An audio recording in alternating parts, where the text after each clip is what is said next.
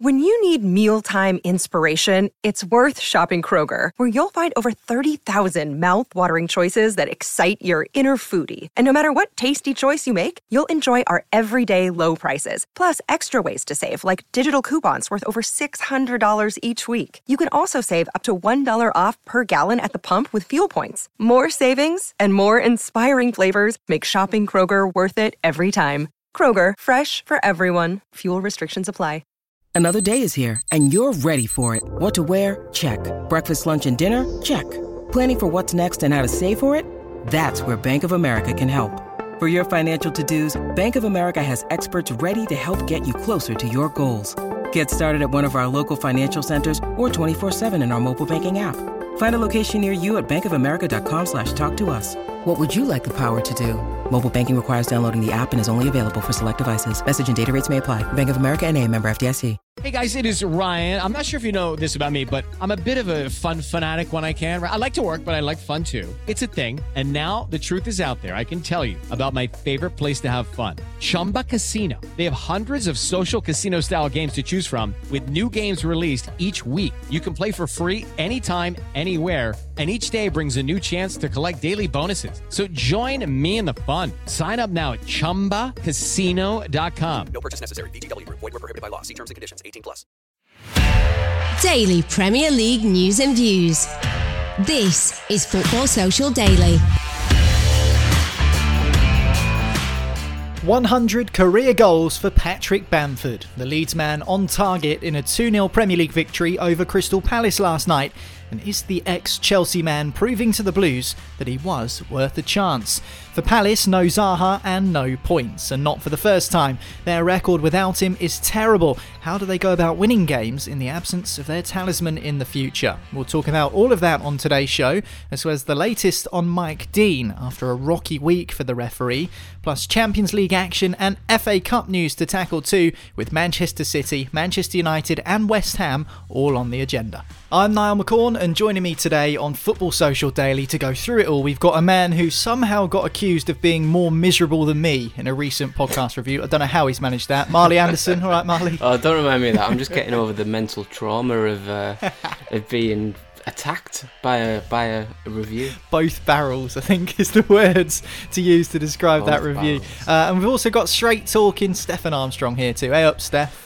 Now then, I dare to think what sort of reviews I'd be getting, so anybody listening, don't review. Ignore Stefan, 100% review. We welcome reviews here, especially on Apple Podcasts. Leave us a 5-star review, if you think we're 5-star, of course, and leave us a little comment as well. We always like reading out your reviews, and you might even get a shout out on the next podcast too if you do leave one. So let us know your thoughts. But if you are really gunning for a negative review today, Stefan, you do get to talk about Crystal Palace, referees, and social media on the podcast. Yes. So I bet you're buzzing. My three favourite subjects. So I'm going to get stuck in. This is a podcast for me.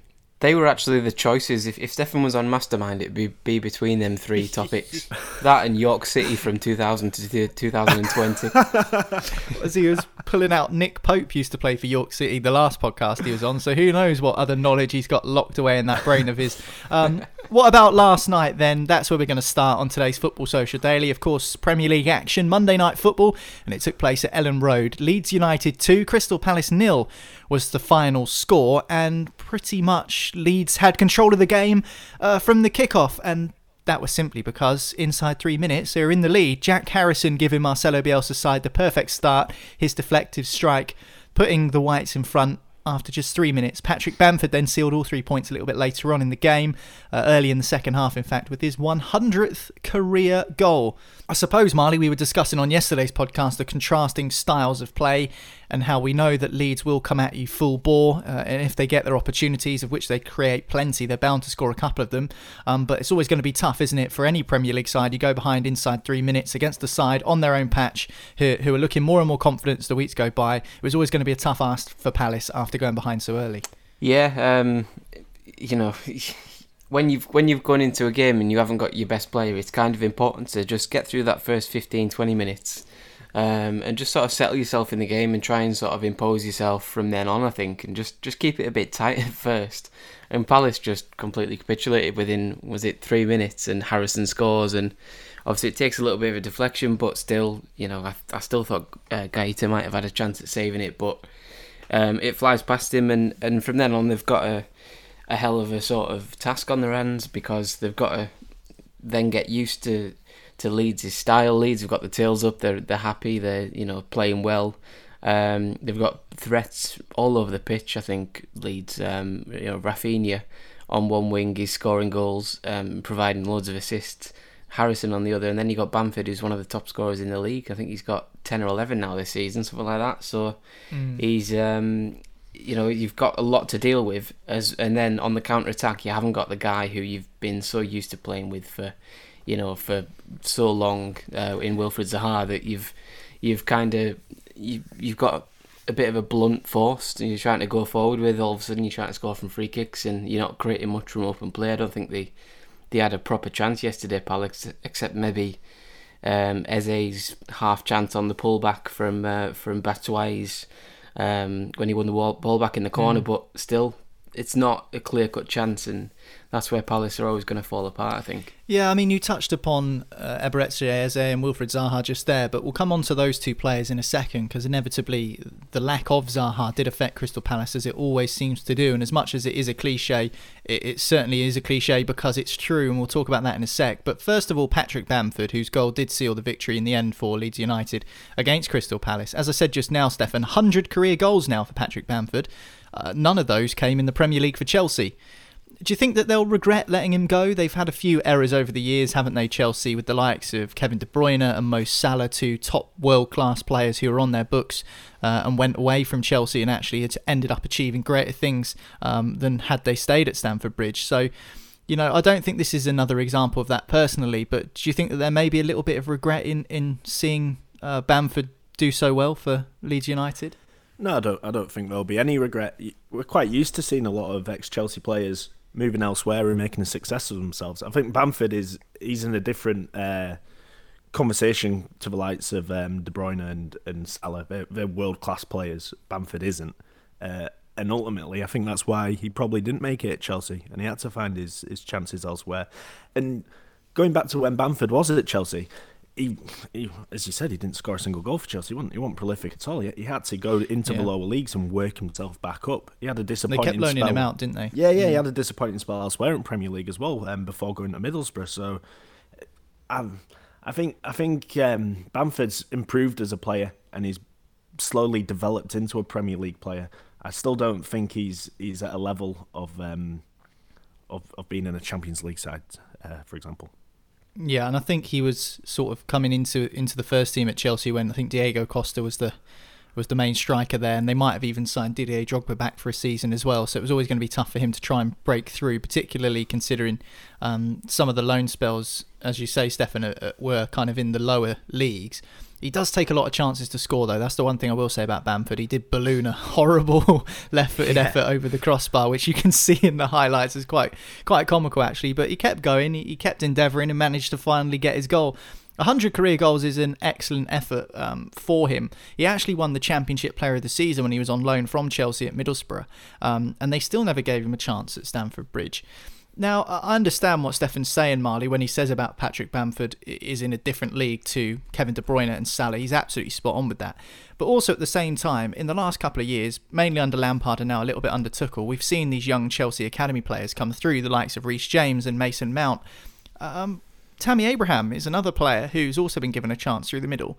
Is there anything to suggest that had that time come a little bit sooner at Chelsea, that Bamford couldn't have made a good fist of things at Stamford Bridge?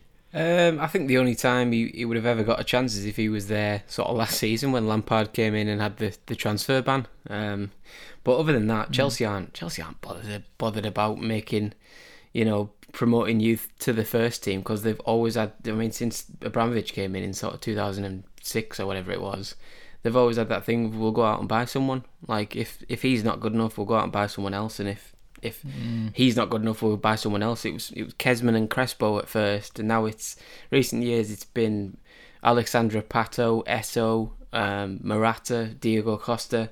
you know, they've gone through strikers like everyone's gone through hot meals, so they're not. I think half of the people at Chelsea probably forgot Bamford played for them at one point. He was just simply never going to get a chance. I don't think he ever made a league appearance for them. And for me, like an outsider looking in, like he always seemed to score goals wherever he was. I thought, you know, I think he got loaned. Just looking at his Wikipedia, he got loaned 6 times, and twice. You know, he got 18 in 37 for MK Dons and 17 in 38 for Middlesbrough. He got 8 in 21 for Derby. They're all good returns. And then he had a bad spell at Palace.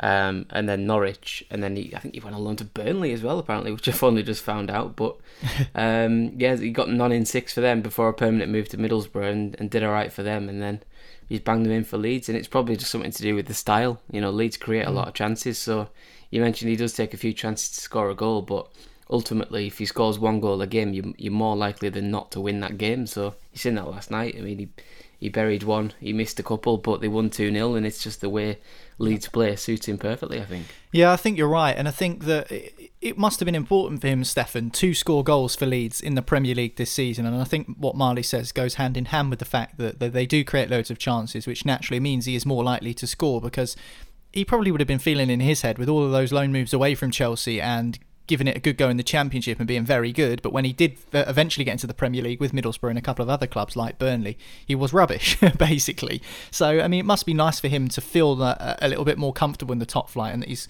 starting to prove his Premier League credentials. The guy undoubtedly had a point to prove coming back to the Premier League, but to be fair, what an opportunity to be given. He's never going to probably play in a better team than this Leeds team in terms of chances created. People, you know, he's going to get the ball fed in from Rafinha, from Jack Harrison. He's, as you say, he's going to get chances, and as Marley say, as long as he gets one a game, and that's all right, isn't it? And that's probably the level that Bamford's at. He's starting to take his chance at Leeds United, and it seems to be a good fit for him. And what more can you want, really, if you're Patrick Bamford? This is probably as good as it's going to get, I reckon, for him. You don't reckon there's an England call-up in the offing? Because there's a fair few people talking about it. And it's quite interesting how the landscape changes, because 6 months ago, Danny Ings was a shoo-in for the Euros. Now Southampton just got beat 9-0, lost again at the weekend. No Premier League win in 9. Danny Ings has gone off to Boyle. And now all of a sudden, Patrick Bamford's in the box seat for a call-up in terms of England strikers. It's funny how things change. Yeah, he's never going to be a main man. He would always be a bit-part player. And I think there's 7 or 8 strikers, English strikers, who could do what Bamford would do for England. It kind of reminds me of, if you think about all the England players over the years who had really, really solid, good club careers, but never really took off for England. And these are great players. I'm talking about likes of Robbie Fowler. Yeah, maybe Teddy Sheringham. Andy Cole. These are all people that I would rate higher than Patrick Bamford in the history of football. And even these guys struggle to maintain this kind of main man profile for England.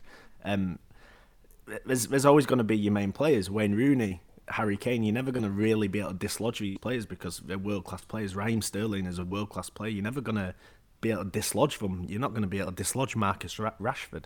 So for me, it's a bit of a trivial conversation talking about Patrick Bamford playing for England, because he'll only ever be a stopgap for an England team. So it doesn't really matter. I know it sounds harsh, but I think that's realistic. I think I'm justified in saying that. I think that's fair. The only reason I'm giggling away in the background is because I can just foresee Patrick Bamford scoring a scrappy goal in the quarterfinals of the Euros, and Stefan saying that he's rubbish and shouldn't play for England. I can just see that happening. That always happens when people say that. But I'll be saying, he's the greatest player ever since David Nugent when he scored for England. All that sort of stuff. Nuge, what a legend. What the worst possible goal he could have ever scored. That. There's no such thing as a bad goal, Marley. You should know that. I tell you what, Crystal Palace would have absolutely killed for a goal last night, obviously losing by 2-0 to Leeds. And they were without Wilfried Zaha, who limped off at the weekend with hamstring injury. And we don't actually know how long specifically he'll be out for, but normally with hamstrings they take at least a couple of weeks. Even if it's just a slight strain, you don't want to risk it, because if you ping it, you could be out for a matter of months. Here's a damning statistic for you, Marley. Crystal Palace have lost 17 of their last 19 Premier League games when Wilf Zaha hasn't played, and they failed to score in 15 of those 17 defeats, which to me shows just how talismanic he is. And I've often said on this podcast, sorry Palace fans, it's a real cliche, but without Zaha you look terrible. And you talk about a one-man team, and I know Crystal Palace fans are probably sat listening to this thinking, yeah, there's more to us than Wilfried Zaha. I agree, there is, and from what I've seen in recent weeks, I would side with that. But the statistics are there in black and white for all to see. It's obvious for everyone to take note that 17 of their last 19 games when he's not played, they've lost. So, I mean, it just goes to show how important he truly is to that club. I feel like sometimes, saying without Zaha, Palace are rubbish or Palace don't win without him. But, Crystal Palace fans probably do think that, everyone doesn't watch us every week. Nobody bloody wants to watch you every week when you haven't got Zaha, I'm sorry. But it's absolutely awful football team without him. Really are. Like, there's just nothing to them. They look old. They look lacking energy, and it's probably, I think they've got the highest average age in the Premier League, and I think it shows. You take Eze out of that team, for example, and everyone else is, I think the next youngest person is about 27, and it's kind of like, you've got Gary Cahill, you've got Scott Dan, Gaeta in goals, 34 I think he is, Milivojevic is, he's not quick anyway, so he doesn't give you any energy. There's nothing that scares you about Crystal Palace when they haven't got Zaha. Some of the fans talk about Eze being, their new hope. I think Eze is the most overrated player in the Premier League. I think he's so far overrated because he scored a couple of good goals, and fair play to him. He scored some great goals at the start of the season, especially that one, I can't remember, it was against, where he just dribbled past everyone and he looked like a world beater. Since then, he's done nothing. There's nothing there. He doesn't take games like Zaha does. Zaha is like a constant threat for 90 minutes. He will beat someone, he will win a free kick, he'll get you off the pitch, he'll score you a goal, he'll lay on an assist for someone like Benteke, or whoever's playing up front that week. And yeah, there's nothing to Crystal Palace. I don't think that they're not the hardest to beat unless you make a mistake. And obviously, coming from a Newcastle fan whose team made 2 mistakes against them a couple of weeks ago, it's probably sounds a bit rich, but still, like that game, they were dominated by us for that game. So even watching them over the 90 minutes, they were poor, and they defended, and they used their experience to just sit in and sort of frustrate Newcastle a bit. And it was, that style of football is not going to work when somebody's playing against you like Leeds, who've got loads of energy, runners everywhere, fluid sort of movement, wingers that'll attack you constantly, and boundless energy. And I think you've seen that last night when there was a clip, 92 minutes, literally about 30-40 seconds to go in the game, and Palace had it was a counter-attack, but they were still in their own half. I think one of the midfielders was bringing it away, and there was 4 Leeds players behind him, sprinting, running towards their own goal to try and get the ball back off him. And it just summed up Leeds' attitude to everything, compared to, Crystal Palace just like meandering along, trying to thinking he's got time on the ball, and there was 4 guys after him, and they ended up winning the ball back pretty quickly. And it just sort of summed up the entire, not just the game, but the way the clubs play. And I think until Palace get someone in, manager-wise, that can give them some new, fresh impetus, I think they're going absolutely nowhere. They're going to finish where they do every year, 14th, maybe 13th, and just carry on, not having a go at anyone, not sort of thinking, can we get into that top 10 and bring some more money into the club? I think they're just happy doing what they're doing, and they're still burned from from trying to go from Sam Allardyce to Frank de Boer a few years ago, and wondering why it didn't work. I think that's a good point that you make there, and Callum's actually said this a couple of times on Football Social Daily in recent weeks and months, that there's always a risk though when you do try and expand and change managers, like the Frank de Boer risk that you just outlined. But also, if you think about what happened to Stoke, where they changed from Tony Pulis and then started signing players like Boyan to try, and Shaqiri to try and change up their style of play. They ended up getting relegated to the Championship, and they've been knocking around in the bottom half ever since, and they've never come back. Absolutely. It's more interesting though, isn't it? Yeah. Like, it's that classic, and it's that catch-22 situation. Do you stick or twist? Loads of teams are like that as well. Risk versus reward, isn't it? But if you're Steve Parish, like, surely you got to grow some balls a little bit here and just have a go at the Premier League. Like, I mean, it must be great for him financially to be able to sit there and, you know, always be able to invite his friends to the board to watch a Premier League game year after year after year, whether they draw it. But come on, man, just sign somebody. I see what you mean, but their wages are astronomical for a club that size. And I mean, for me, that would concern me if I was a Crystal Palace fan. If I was an Eagles fan, I'd be concerned about the wages that they pay their players. Secondly, in the current climate financially, I don't think that Crystal Palace, you know, if they were cautious to take any risks before, you know, you can double down on that now, because there's no way that with the pandemic and with the finances being restricted that they're going to be taking any risks and spending money on big players, which kind of leads me back to the whole Wilfried Zaha thing. Marley said that he feels that Eze is extremely overrated. However, back in the day when Wilfried Zaha was first at Palace before he got sold to Manchester United, he did show signs of promise, much like Eze has shown signs of promise. But it's only since he's gone back to Crystal Palace and in the last 3 or 4 years that Wilfried Zaha's really kind of exploded into the player that he is now and the player that's so important for Crystal Palace. We know that Zaha's wanted to leave Crystal Palace for a while now. He's handed in a number of transfer requests amidst interest from Everton and Arsenal. So if Zaha does leave, Steph, do they have to replace him? Do they have to go into the market like what you've said, go and sign somebody? Or are they trying to kind of already do that with Eze? Do you think that they're kind of using Eze as this almost heir to Wilfried Zaha if he does decide to move on? Yeah, they're definitely kind of shaping him as an heir, but the problem remains that he's not good enough, and that'll be found out. Say next season if Zaha does go to an Arsenal or Everton or somebody like that, and Eze is given that prominence in the team, that team will get relegated if other things don't change. Palace probably get some money for Zaha if you can. I don't know what his contract situation's like, but if he's got a few years left on him, get some money for him and use that as a rebuilding project. Get a new manager in, somebody who's young, somebody who wants to have a go at it. You know what I mean? I'd love to see somebody like Eddie Howe at Crystal Palace instead of Roy Hodgson and give him 50, 60, 70 million to try and shape a bit of a team or something and then have a go at it rather than just keeping things as they are, having the likes of Andros Townsend, all these players who are just kind of sitting about for the end of their careers. You know what I mean? Just like ship them out. Get a bit of rebuilding going and have a go at it. Don't just keep the thing the same and have Eze as your budget replacement Zaha and it don't work and you go down anyway. I know what you mean, and I think it's a really fascinating conundrum, Crystal Palace. I know you don't like talking about them, Stefan, but in my opinion, they're a small club, one of the smallest in the Premier League. They've never won a major trophy in their history, which is over 100 years of football club being in existence, and I think they're overachieving. I think they're punching being in the Premier League in general, to be perfectly honest. Do you know when you were a kid and you had the sticker book collection, and you could get all the club crests and they were on a shiny background?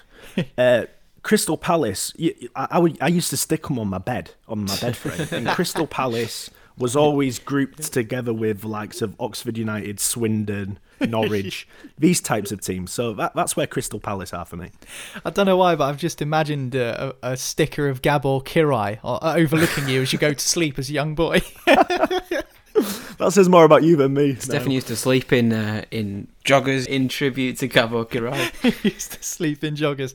Goodness me. Leeds United 2, Crystal Palace 0, final score at Ellen Road last night. I think it's an appropriate time to take a break here on Football Social Daily. We'll stop talking about shinies and swapsies and we'll talk about refereeing next. We'll do it after this. Football Social Daily. Subscribe to the podcast now so you never miss an episode. Listen to the latest Premier League news, updates and match reports now. Just ask Open Sport Social.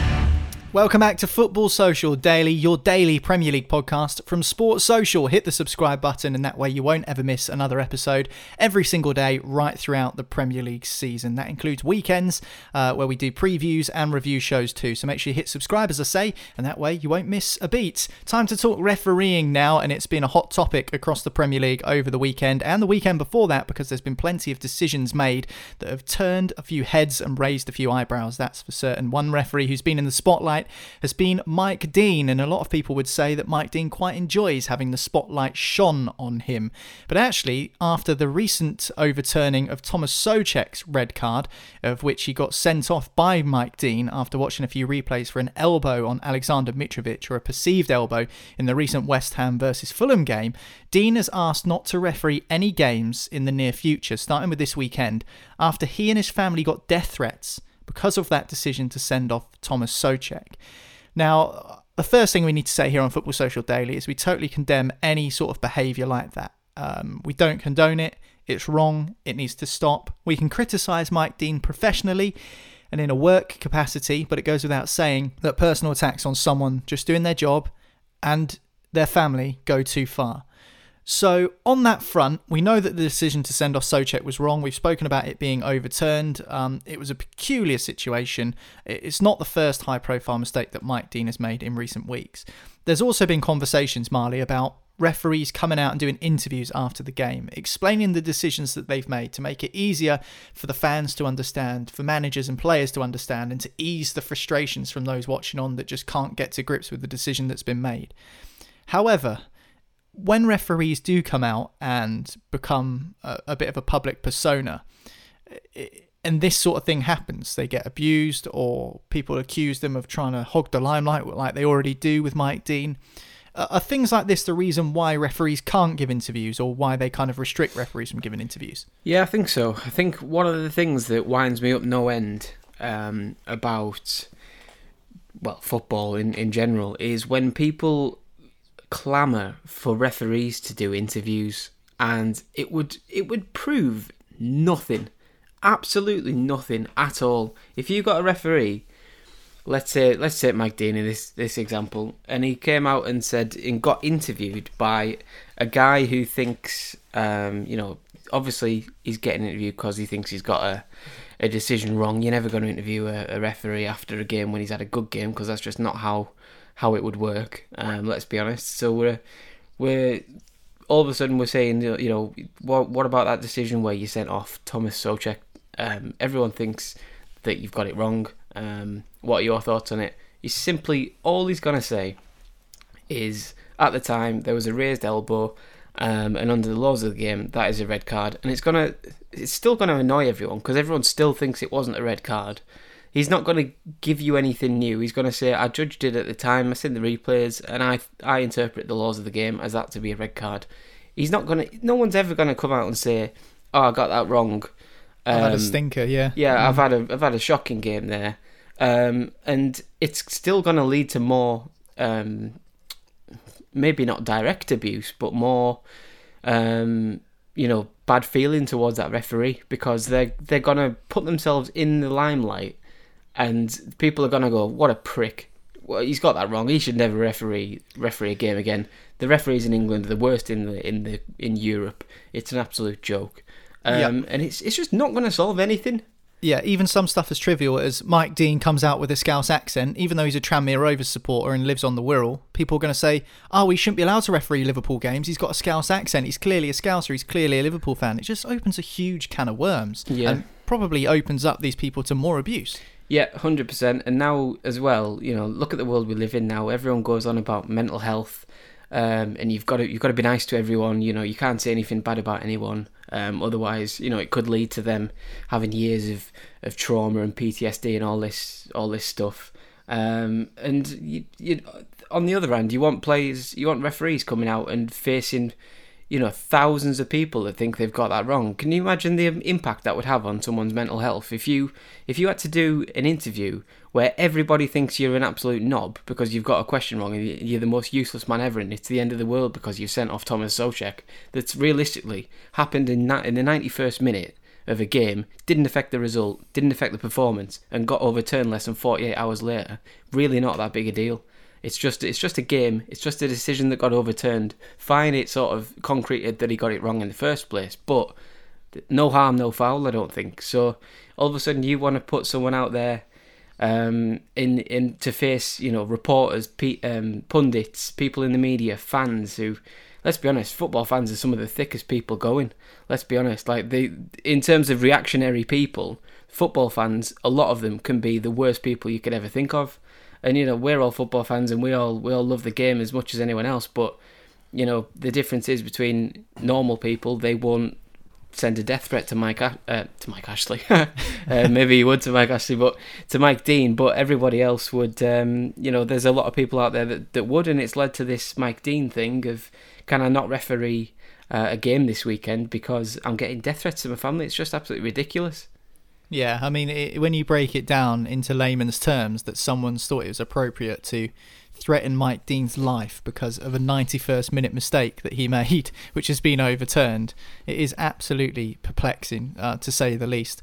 But obviously, back in the day, Stefan, when there was no VAR, and I say back in the day like it was ages ago, but it was only a couple of seasons ago, although it feels like forever since we've had VAR in the game, that decision would have been overturned, and because there wasn't 20 replays for Mike Dean to look at, it makes it more understandable that he's made a mistake, and the assistant referee might have said, I've seen an elbow there, and it could have just been human error. But do you think with the introduction of technology into the game now, there is more cause for referees, or at least the VAR conversation, to be overheard, like we see in other sports like rugby and cricket? There's been this viral clip going around about the Australian Soccer League as well, the A-League, and referees' discussions being heard there. That's actually not true. That was brought out after in a bit of post-match punditry. So during the game, the audience didn't actually hear what was going on. That was kind of a bit of a myth that I wanted to debunk there. But do you generally think that with the introduction of technology, there is more reason to say, okay, we need to hear what these referees are talking about? To be fair, it's, on like a Saturday or Sunday when you might dip into the Six Nations, I'm not really that interested in rugby. But when I'm hearing the referee talk on the pitch, that's the most interesting part of the game for me. So it'd be quite nice to hear that in football, but let's be honest, I don't think it'll make any difference whatsoever. It's, at the end of the day, it's about the decisions. And if I was the Premier League referee right now, I'd feel stuck between a rock and a hard place. I would feel let down by the footballing authorities. I'd feel let down by the processes of VAR, because it's referees being refereed by another referee. It's almost like football bureaucracy. It makes it almost impossible for them to make a decision, for them to do a job. Everything they do is looked at and then looked at and then looked at again. It all goes down to the fundamentals of using technology in football for clear-cut decisions. For just all these problems, there's how to say it. It just shows how subjective football is. And even the most simple of rules can be interpreted in different ways, and that's what refereeing is. And as soon as you bring in VAR to look at every single last detail, rather than just the clear-cut ones, I'm talking offsides, I'm talking obvious red cards where something has gone majorly wrong, goal line decisions, that's useful for a referee. But looking at something which could be seen in one way or could be seen in another way isn't useful for a referee. And we have to watch it for 20, 25 minutes after a game, two old pundits talking about the same decision, and one of them has one opinion on it and the other one has another opinion on it. So it's a subjective game, so why give it why put such a beady eye on it? Just let a referee do what a referee does, and if they get it wrong, they come out and they apologise afterwards, and that's how it used to be, and that was all right. And now it's not. So if I was a referee, I would be looking at the refereeing authorities, I'd be looking at the FA, I'd be looking at FIFA, UEFA, I'd be saying, you're putting us in this situation. It's not necessarily the fans, it's not necessarily the players or the situation of the game, it's your authorities, you're making this difficult for us. And I wouldn't really be bothered with it. If I was Mike Dean, I would just get onto the terraces at Tranmere Rovers when I can, and I'd be behind the goals and I'd be chanting like he loves to do. So I feel sorry for him, to be fair. Yeah, it's not nice what's happened to Mike Dean, and football is only a game at the end of the day. And I can't believe I'm even saying that on this podcast, because I know it is some people's livelihoods, like ours, and it's also some people's lives. You know, that's what they live for, to watch the football team. But it is just a game. You know, when you're sending death threats to someone, really, that's sad. And we've seen a lot of racial abuse and stuff as well in recent times. And I think social media has got a lot to answer for, because, you know, it's not like these fans have got Mike Dean's home address and they can send him a letter. You know, it's all being done digitally. There's absolutely no doubt about that. So anyway, Mike Dean's asked not to referee any games for a bit after those death threats he got. Hopefully we see him back on the field refereeing soon. Time to turn our attentions now to a little bit of Champions League news involving Manchester City.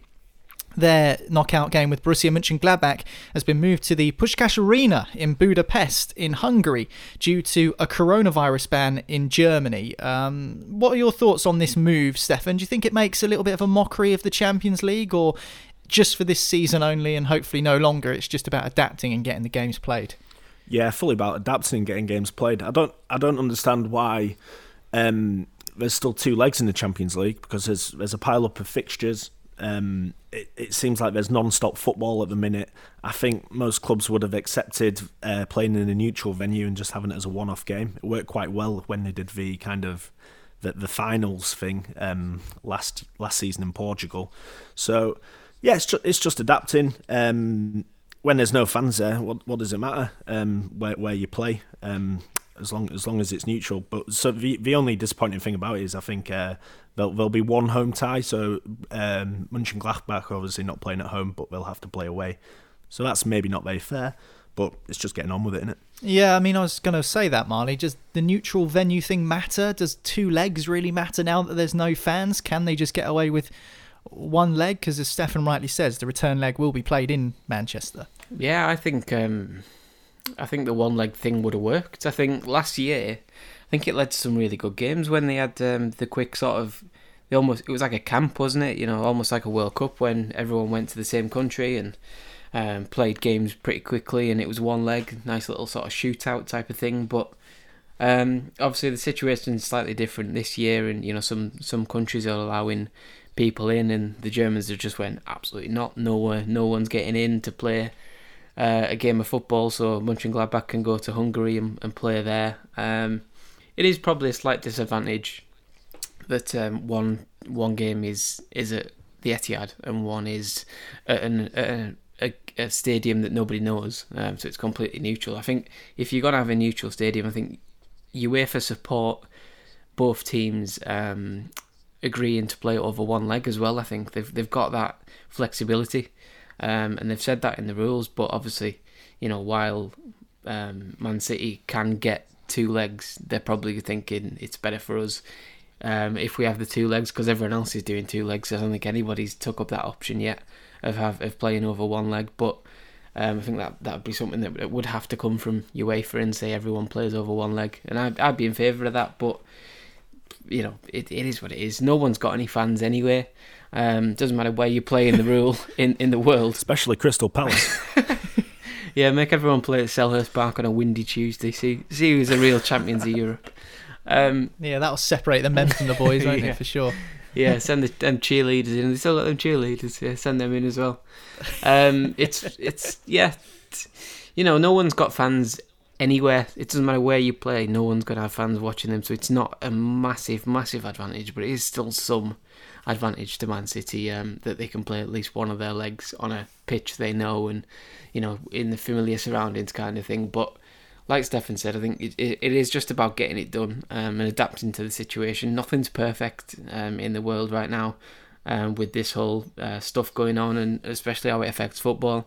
So I think it's just adapting to the situation and getting it done. And if you're a club who said, you know, if we'd have won the Champions League if everything was as it was, I think you're dreaming a little bit, because everyone's got to adapt. Everyone's in the same boat. You've got to prove yourself in different circumstances. So get on with it, basically. Talking of adapting to the situation, that's what's happened in the FA Cup, where replays have been scrapped for this season, and also extra time in the early rounds was scrapped and games were going straight to penalties. But there is a big fixture between 2 Premier League sides in the FA Cup taking place tonight, and we'll talk about it next here on Football Social Daily.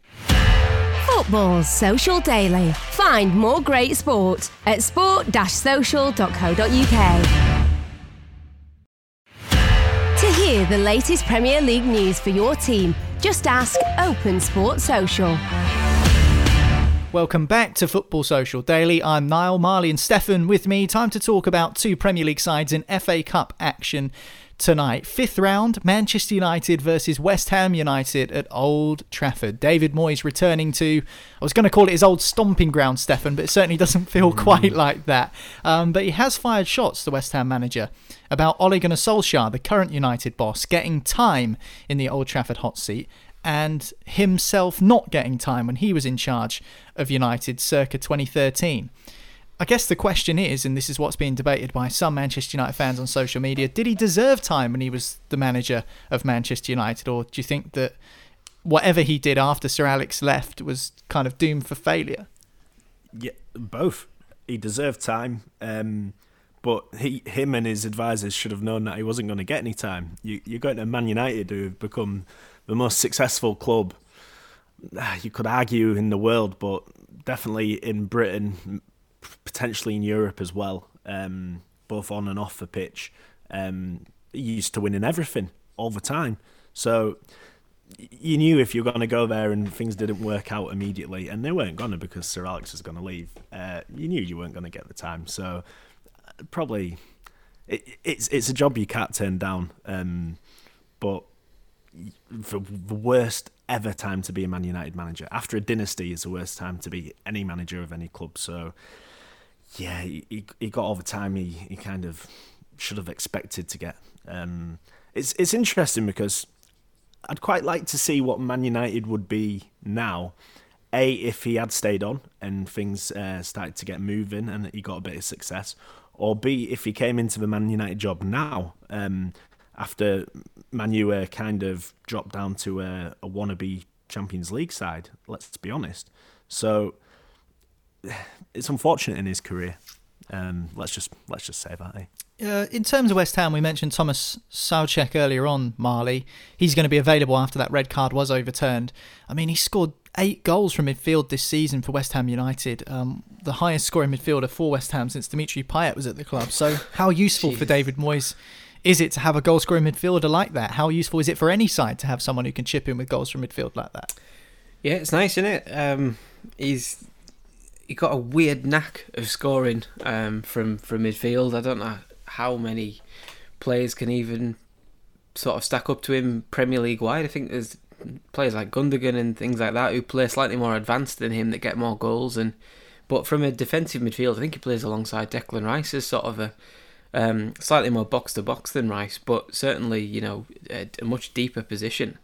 And, people have compared him to Fellaini because he's tall and he scores goals. And as lazy as that may be, there is some truth to that, I suppose, because he's got the licence to go forward. He's got a great shot on him. You can see him, his goal a couple of weeks ago, I think it was against Aston Villa, where he slapped one in, and it was like a striker's finish. It was brilliant. Like, it wasn't a header in a crowded box type of thing where he used his physicality. It was a proper good technique on his strike and everything like that. He took it like a guy in the sort of vein of form that he is. So he's looks like a top player. I think he cost a fair bit of money, I think, but still he's paid it off, and he's doing pretty well because he's sort of a talisman for West Ham now. Teams are coming and playing West Ham and think we've got to think about Soucek. We can't just think about Antonio and Lingard and Bowen and the obvious ones like that. We've got to stop this big Czech fella coming through from midfield and powering through from free kicks and set pieces and things like that. So he's a top player. He looks really good. And Moyes, as we know, Moyes loves a big, powerful midfielder that can grab him a goal. He got the best out of Fellaini at Everton all them years ago. Ended up turning him into a 35-40 million pound player who went to Man United, and he signed him. That ended how it is. Yeah, he did sign him. He turned him into a 35 million pound player that he paid for. So hey, he still went. The cheque was still written for that. Very true. That amount of money. Either way, he convinced the board to pay that much for him, which is the important thing. But he's a quality player, and he's become a real sort of talisman for West Ham, like I said, and long way it continue because I love watching him play. I think he's great. Well, David Moyes at Manchester United didn't win any trophies. Louis van Gaal did. Jose Mourinho did. Ole Gunnar Solskjaer hasn't yet, Stefan. And now that the title race has gone wrong, I suppose you could say, for United, some might say they were never in it in the first place. But do you think they should focus on silverware? Because I think they'll finish in the Champions League places. Ole Gunnar Solskjaer says that United have a great relationship with the FA Cup through their history, which is true. And he also says that the true sign of a good team is to go all the way in a competition and win a final. Obviously, they got to 3 semi-finals last year and lost them all. So do you think that the FA Cup should be a real matter of concentration for Manchester United from now on? He's just mugged himself off by saying that's the sign of a good team. Because all season long he's been talking about the sign of a good team as development and slowly becoming championship contenders and all that sort of stuff in his weird Norwegian Manc accent. So I'm surprised he said that. Yeah. Look, they're not going to win the Premier League, and as you say, you'd feel pretty confident of them getting a top 4 finish. I think they will finish second. Mainly because other teams keep slipping up. But Man U have got this knack of not really doing it in cup competitions over the last few years, apart from Jose Mourinho's Europa League. The way they went out of the FA Cup last season it was there to win. I'm just never sure about Man United doing it. And I think they'll go through tonight. West Ham never win at Old Trafford, but Man U will find a way of losing in the semi-final, and they won't win the FA Cup. They'll find a way to do it, and that's kind of a little bit typical of the Ole Gunnar Solskjaer blueprint, I think. Progress, but not quite. You know what I mean? Yeah, I mean, I think that Ole Gunnar Solskjaer will know that there's that spectre of semi-final defeats hanging over him. And is it just a matter of breaking a bit of a watershed, Steph? I know you say you don't really foresee it, but let's just say that Manchester United do get to the FA Cup final or a semi-final and they get through to the final and they win it. Is that kind of the glass ceiling moment for Manchester United where now, okay, they've got their swagger back, they've got their mojo back? Because I think there's an interesting debate to be had on the whole as to Manchester United fans saying, well, we are overachieving this season. But they're Manchester United. They're one of the most successful clubs in English football history. And, you know, the fact that they didn't fancy themselves in a title race now that they've lost a couple of games and drawn a couple of games, we're doing better than we were expecting. We were expecting to finish 3rd or 4th this season. It's like that as soon as they lost a couple of games, they were giving themselves a bit of an excuse as to why. And you can understand why, because there's a bit of a regeneration project going on there. But do you think actually winning a trophy and those players getting their hands on a cup will kind of break any sort of concerns or anxieties about it? Yeah, probably. It's almost a little bit like the Jose Mourinho getting in your first season, win a League Cup, and then move on from there. That confidence of winning a trophy must do something. Whether it's probably just getting used to winning. That's what it is. And where I think Man United differ potentially to the likes of, see, when Arsenal won the FA Cup, it felt like Arsenal won the FA Cup and that was a massive achievement for Arsenal to win the FA Cup, and that was their potential fulfilled. That was all they were going to win. I think if Man United were to go and win a League Cup or an FA Cup, it probably would serve as a stepping stone simply because of their history, a bit of confidence and potential investment that might be coming in over the next few seasons. So yeah, it probably would be a stepping stone for them. What about West Ham, Marley? Stefan says that they rarely ever win at Old Trafford, but we said that about Manchester City, that they never win at Anfield, and they went and beat Liverpool 4-1 the other day. I'm not saying that's going to happen here in the FA Cup, but certainly as a side who haven't won silverware for a while, the last FA Cup final was 2006, where Steven Gerrard dragged Liverpool through it and ended up winning them the game. Do you think West Ham can see the FA Cup as a chance for rare silverware, or at least a rare foray into the later stages of the competition, maybe even get to another final? They've got to be honest. I think you can't get this far in the competition without thinking, how far can we go in this? I think sometimes you look at teams who might be focusing on other things, getting far in cup competitions and it being a distraction. I think that's not the case for West Ham. If you looked at someone, let's say, let's say Brighton were in this situation or someone like that, you would think, they're just gonna try and survive in the Premier League and get a bit more steady before they start thinking about cup competitions, and maybe they won't take this as seriously because they don't think they can win the competition. But West Ham, as much as they're probably one of the outsiders to win it, they've got far. I think they're 5th in the Premier League right now. I think they're a point behind Liverpool in 4th. So they're not this isn't a fluke after 23, 24 games. They're there on merit. They've obviously built a good team. They're solid. They're scoring goals. They're getting goals from everywhere. Like we said with Souček and Lingard scoring recently, even though he's not playing tonight, I don't think. I think his loan spell doesn't allow him to play in the FA Cup, doesn't it, against Man United? But fine. They've still got plenty of threats, and they're still looking a decent side. So they have to dream. I think football's about winning things, and fans dreaming of winning competitions. So if you get this far in one, I know we're only at the sort of 5th. Is it 5th round tonight? Yeah.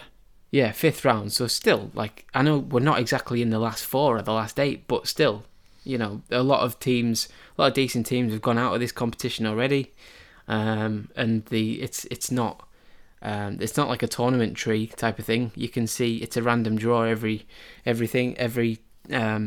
round, so you could easily get some winnable games to get you to a semi-final, and you've got to take them chances when they come, because they don't come that often. So when you're in a position to really attack a game like West Ham are tonight, then you've got to do it. Okay, Manchester United versus West Ham in the FA Cup this evening. 2 Premier League sides doing battle. Burnley are also in action against a former Premier League side, AFC Bournemouth, but we won't talk about that. I'm sure we'll probably gloss over that tomorrow regarding the result of that fixture. But that's it for today's Football Social Daily. Thanks very much, Marley. Thank you, Stefan. What was the last trophy you both won, incidentally? Just wondering. Clubman of the Year. Was that Clubman of the Year? That's what you get for painting fences and fixing the advertising hoardings at a non-league ground, isn't it? It's what you get for turning up to training, but maybe not playing. It's paying your subs every week. Spending money behind the bar. Love it. What about you, Marley? Anything to show off? Anything to brag? What, you mean individually? It's anything, any trophy. It could be on the Xbox if you want. Individually, I'm still Mallorca Killer Pool champion from 2016, and no one's beat me since because I've not been back. So there you go. Oh, very Bravo. Good, very. Don't good. mean to brag, guys. But if anyone out there is also a Mallorca Killer Pool champion that can challenge Marley to a to a Super Cup of Killer Pool, then let us know at the Sports Social on Twitter, at Sports Social Official on Instagram. You can also check us out on Facebook as well. Just tap into the search bar Sports Social and you'll find us there. Also hit subscribe, that way you'll never miss another episode again, and go and check out our website sport-social.co.uk. But for today's episode, that's it, and we'll catch you again tomorrow on Football Social Daily. Football Social Daily from Sports Social. Find us on Twitter at The Sports Social. It is Ryan here, and I have a question for you. What do you do when you win? Are you a fist pumper, a woohooer, a hand clapper, a high fiver? I kind of like the high five, but if you want to hone in on those winning moves, check out Chumba Casino. At ChumbaCasino.com, choose from hundreds of social casino-style games for your chance to redeem serious cash prizes. There are new game releases weekly, plus free daily bonuses. So don't wait. Start having the most fun ever at ChumbaCasino.com. No purchase necessary. VGW. Void where prohibited by law. See terms and conditions. 18+. With the Lucky Land Slots, you can get lucky just about anywhere. This is your captain speaking. We've got clear runway and the weather's fine, but we're just going to circle up here a while and get lucky. No, nothing like that. It's just these cash prizes add up quick. So I suggest you sit back, keep your tray table upright, and start getting lucky. Play for free at LuckyLandSlots.com. Are you feeling lucky? No purchase necessary. Void where prohibited by law. 18+ terms and conditions apply. See website for details.